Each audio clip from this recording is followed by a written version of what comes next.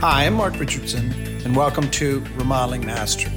Remodeling Mastery is a podcast series that's designed to help you take your business to the next level. And while I really try to deal with very relevant topics, I also try to have thoughts and insights that help you think about your business. Today, I want to talk about a topic that I'm seeing out there that is one of these that really separates, I think, the good companies from the very good and the great companies. And that is not the actual leadership, but the leadership team itself. When I look at companies, some very big and some very small, it's not often the leader that ultimately wins the game. It's the leadership team. Now, you think about this as it relates to sports. There's been many sports teams, for example, like the LA Angels, that have amazing players on the team, but somehow, some way, don't end up winning the playoffs. The reason in many cases is kind of the whole balance of the team. And I would say with businesses, that leadership team is in fact the difference between getting to the playoffs and certainly getting to the championship. So leadership teams really are important to think about. And I'm going to give you, I think, a few things that maybe can help you take your leadership acumen or leadership team acumen to the next level. Needless to say, it all starts with understanding and I think being, for example, a strong leader yourself, but also the fundamental competency of each leadership team member. While it's relatively high, it's also very different from each other. You'll have some people that are uber conservative and some people that are very aggressive and liberal. You have some people that tend to be a little bit more introverted and some people that are extroverted. You have some people that, can deal with fires very well and other people that like things kind of slow and steady. So leadership team members are not necessarily one size fits all. It's really a very diverse group. So here's a list of a few things to be thinking about when it comes to leadership. Number one, make it a priority. Now, many years ago, I think, kind of bumbled into this, and that was I was with someone that was talking about my meetings and the importance of really having world-class meetings. And he really told me at the time, look, this is your job. And when something is your job, you tend to make it a priority. So I would encourage, first and foremost, make your leadership team a priority. Now, this sounds pretty simple and almost like a box that many of you would check off.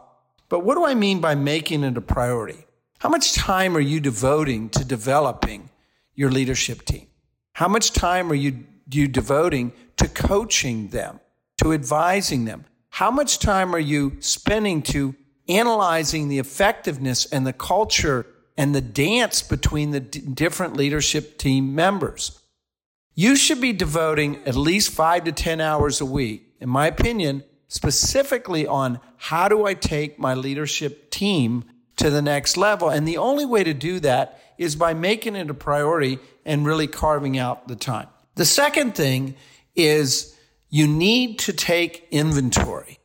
And just like taking inventory of your processes, your marketing, your sales, different inventory, you need to take inventory of your leadership team itself. I oftentimes, when I'm advising and working with folks, I say, think about your leadership team like a conference table that has a series of chairs around it.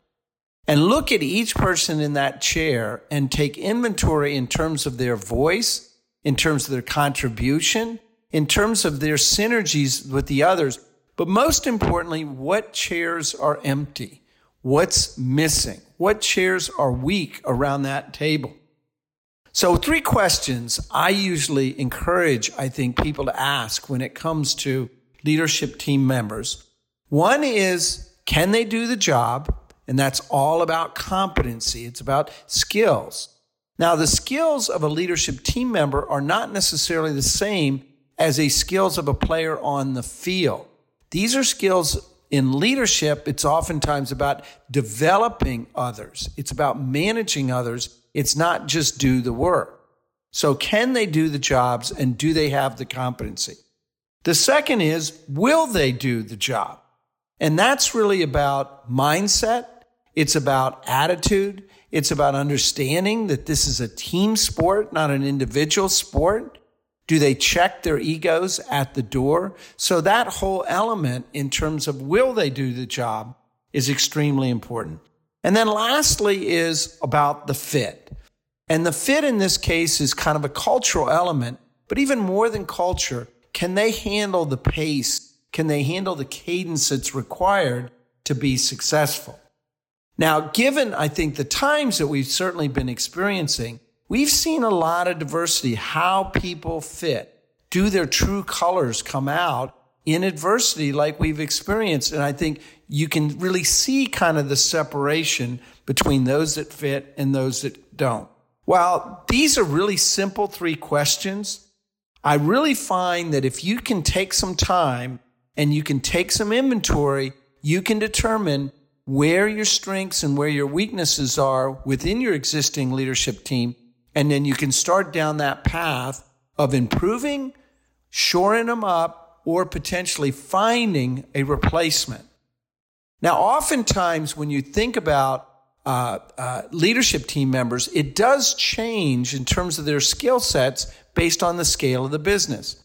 There are some companies I work with that are $5 million companies that the leadership team members, quite frankly, of a $5 million company are not the same as it would be for a $20 million company. So while someone may have performed at lower altitudes in terms of the business, it may be challenging for them to perform in the future. Number 3 is really start to visualize and communicate to the leadership team in terms of kind of where you're heading with everything. You know, I think the more that they understand it, the more that they feel it, the more that they get it. The more that they can visualize the importance of them as a team, the more likely I think they're going to win. Number 4 is alignment. Now, if you think about alignment, almost like rowing a boat, you know, are your leadership team members aligned with each other? Now, that doesn't mean they're the same with each other, but they're aligned with your vision, with your pace, with your goals. They are needing to be all aligned with each other if, in fact, you're going to be successful. Number 5 on my list of creating a world-class leadership team is, are they investing in themselves? Now, this sounds a little bit almost a little bit patronizing. Of course, leadership team members would be investing in themselves, but it's really not necessarily true. When I work with CEOs and presidents of companies, one of the things I try to do is I look at the leadership team members and I want to see how much time and energy are they putting into themselves to try to get better. Now, this might be a little bit of a mysterious question, so what you have to do is actually test them. You have to give them opportunities. You have to maybe give them a good leadership book and then expect them to come back and report back to you or the team on the particular things that they're learning from it. Are they really investing in themselves or not? Number 6 on the list of kind of world-class leadership teams. It's very important, I think, as the CEO and the leader to listen to the dissident voices in the room. Now, I actually learned this many, many years ago when I actually had a head of warehouse and delivery as one of our leadership team members. And he was more reserved and quieter than anyone else on the leadership team. I would actually ask George and probe him to try to give us some insights on things that we were discussing that weren't necessarily in his wheelhouse. What was interesting, he became an important voice within the room. What was interesting, being involved in the delivery systems, he actually touched more clients, more projects, and more of our production personnel than really anyone else in the company. So he had a real pulse in terms of the voice of, I think, in many ways, the people within the company that was very different. So think about those people that tend to be a little quieter on your leadership team. It's really up to you as the leader to get their voice out there, to really ask not only what are they seeing in the tea leaves, but also I think the more that they do that, the more respect others will have of their opinions. And then ultimately you're going to make better decisions. And then number 7 on my list was change. You've heard from me the little adage, if you're not changing, you're becoming irrelevant. I think this is especially true with leadership team members. As the environment changes, you need different kind of leadership team members. As the size of the business grows and changes, you need not only different team members, but you'll need a different structure within the team members themselves. But if you're not adjusting and changing, and this is a very difficult thing, you oftentimes, if you have a controller, you have to, at some point, you should get a little bit bigger, bring in a CFO that has a different skill set. If you've got a director of sales, sometimes you need to bring in a VP of sales and marketing or a chief marketing officer over the head of marketing. You need to do that, not necessarily to hold anyone back, but you need to do that because the business requires it. You require it. The leadership and the people requires it. So in closing, this is not about being big or small. This is about having a real team and a real force, a real muscle, pillars underneath you that can push you forward rather than you pulling them forward. And the only way I think that you're going to take that business to the next level is not just how strong you are, it's how strong your leadership team is, and that will really help you. So I want to thank those that support our podcast series, certainly my friends at NARI, the National Association of the Remodeling Industry, as well as Professional Remodeler, and Surefire Local, who produces this podcast. And coming up, I have a special thought leader interview on the topic of leadership. Take care, everyone. Welcome back. I'm your host, Mark Richardson, and today I have a very special guest, good friend, Andy Wells, who's the CEO of Normandy Design Build. They're actually located in the Chicago area.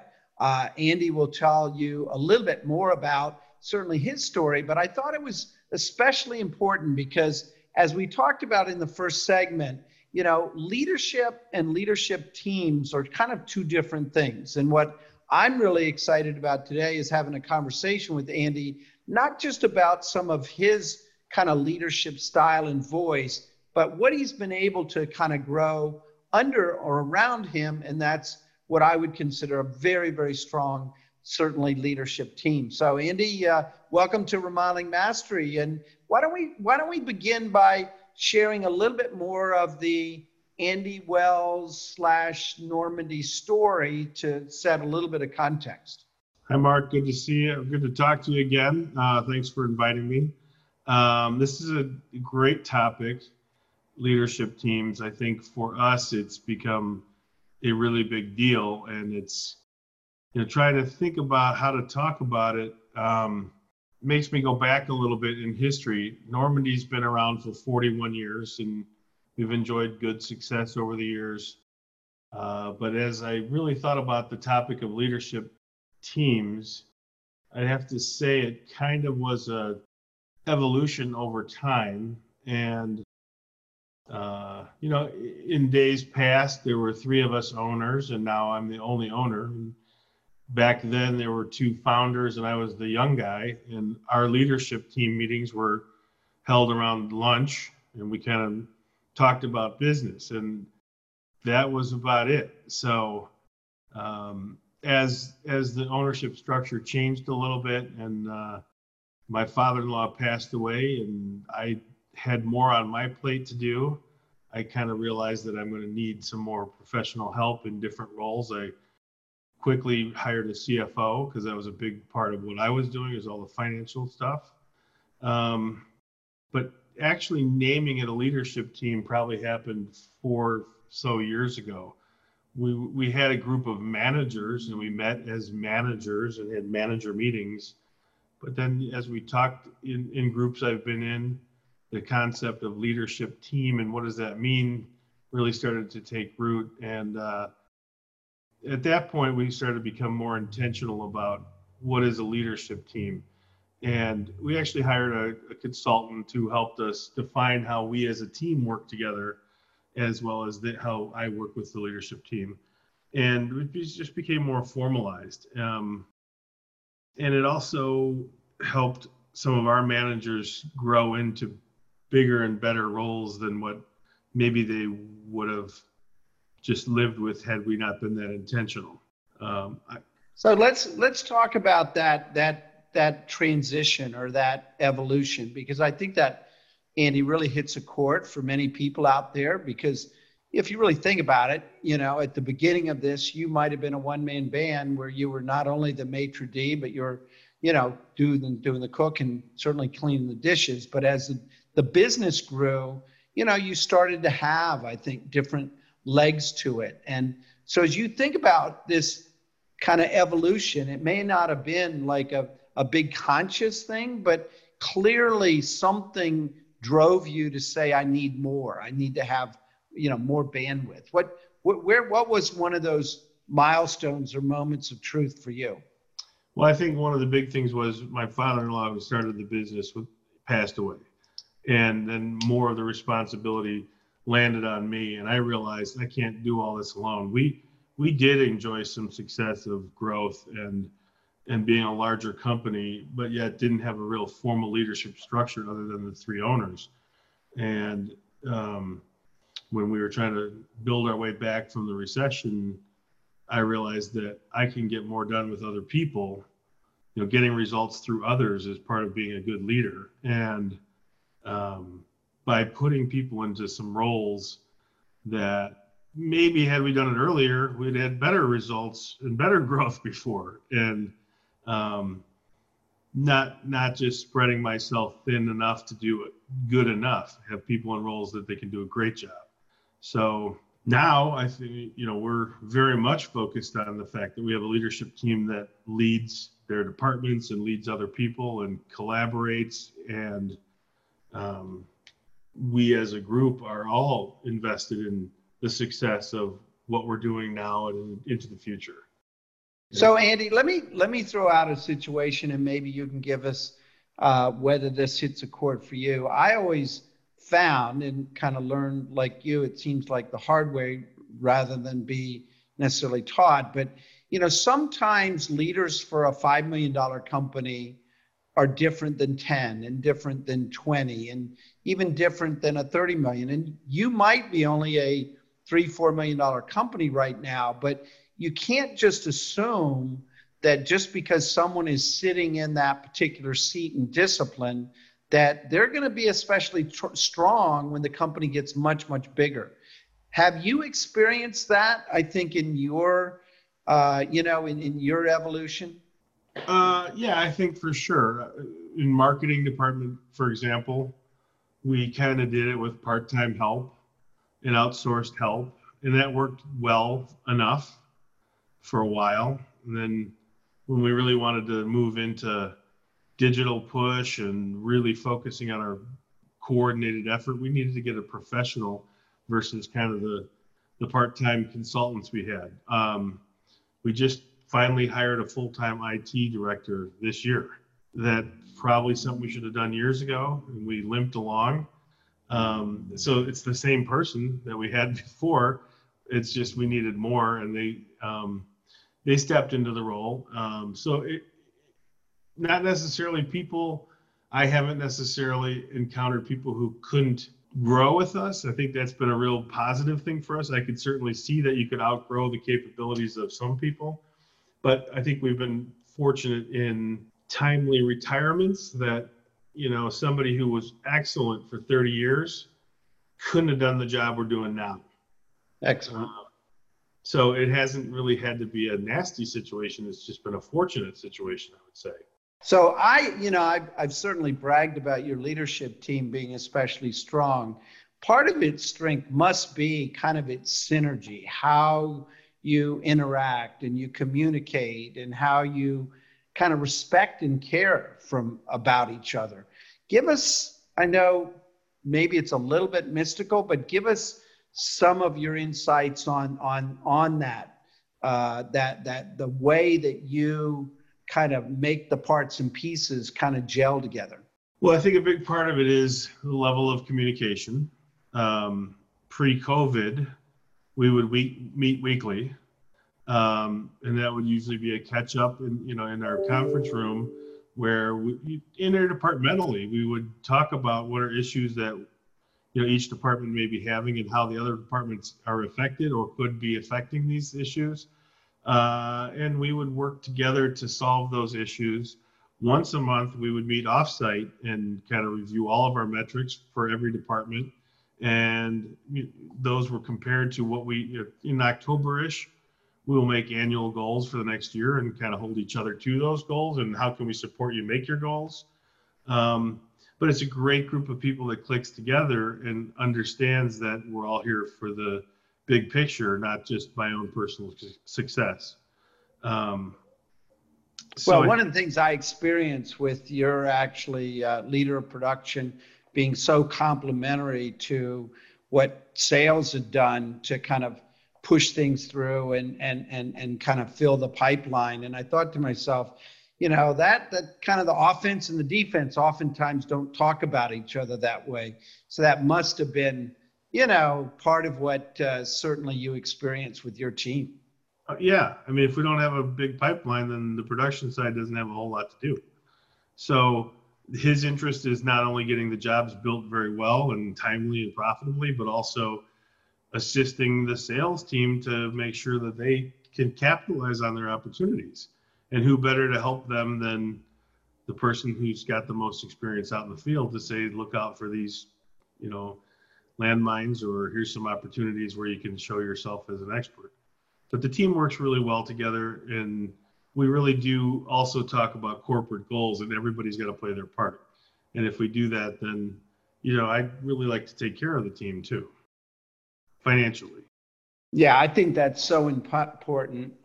So in these times that obviously are unprecedented, certainly by any of us, any kind of tips or insights on how to stay a little bit more aligned or keep the leadership team a little bit more, fired up to kind of meet the challenges ahead?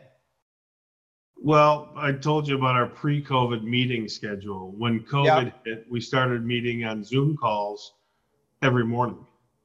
And a lot of that was just how do we do this? And that probably lasted 2 months, where we'd call every morning at 9 a.m. and go around the horn and what do we do today, and talk through issues. How are we going to build jobs during COVID? And everybody had input from their experiences. Well, we got kind of familiar with how we're going to do our business, and now we still call in every 3 days a week. So the frequency of the meetings, even though they're not in person, has increased from once a week to 3 times a week. Sometimes those meetings are an hour and a half, sometimes they're 20 minutes, but we're still communicating a lot, and still reviewing what are our metrics and what are our successes, and what are our challenges. And if there are challenges, then usually a group of 2 or 3 will get together to solve that challenge. And it's usually not me, which is great. Excellent. Well, and I think what you hit on too, Andy, is really, really so important. And that is, when you're experiencing especially challenging times, you got to not only look at what you're talking about and how you're talking to each other, but also the frequency. In a survey that I was looking at or hearing about recently, they said that most employees feel, they're about 18 or 19% more productive in kind of this environment. However, a fairly good percentage of them say that they're less connected, they're less synergistic, they're less, and the only way that they're going to get, I think, a lot of those things back is by talking, as you said, and staying connected. So, any final tips, thoughts for our listeners that are out there kind of looking to build a leadership team, or looking to, kind of get their leadership team a little bit more aligned and more effective? Well, I think there's 2 things that I would suggest. One is I'm 2/3 of the way done with a book called Extreme Ownership. And it was recommended by a couple different people. So I finally bought it and I'm reading it, and it's great. It's 2 Navy SEALs, and it's not about owning the company, but about owning your role. And you as the leader are responsible for your team, whatever the mission is, to be successful. So if the team fails, it's really your failure, not blaming somebody else. So having people around you who own their role, to me, is critical. I mean, I can equate it much more simply, where if there's a decision me and a leader decide that there's going to be a plan of action, I don't have to think about the fact that it actually is going to get done. I trust that it's going to get done. And there's two-way communication up and down too, that if it can't be done, here's why. But it's not excuses, it's owning that. The other thing is, about 4 years ago, with this consultant, as we improved upon our leadership team, we started monthly P&Rs. So it's plan and review. And it's really a set time on the calendar every month for each leader to get together with me. And we review what last month did we commit to getting done. It's not all tactical. It might be self-improvement or things like that. And then what are we going to accomplish this coming month? And so that just really started to get things done for us, where before we might talk about an issue or an objective, and 6 months later go, did anybody finish that? And now with these monthly plan and review meetings, we got so much stuff accomplished that probably wouldn't have gotten done. And it's really directed by the leader reporting to me, but also staying on the same page that we're working toward the same goals. And then some of those bled into the leadership team meetings. So those were instrumental in having development of those leaders to become extreme owners, if you will.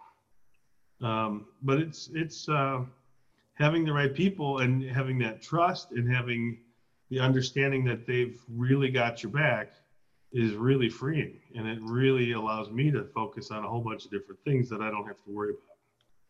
Excellent. Well, I want to thank Andy Wells. He's the CEO of Normandy, really one of the top remodeling companies in the United States out of the Chicago area. And Andy, thank you for joining me today, and really, really appreciate it. And I think our listeners will as well. Thanks, Mark. Always good talking to you. Take it easy. Thank you for listening to Remodeling Mastery by Mark G. Richardson, produced by Surefire Local. You can subscribe to this podcast on any mobile phone using iTunes, Google Play, Stitcher, or wherever you get your podcasts.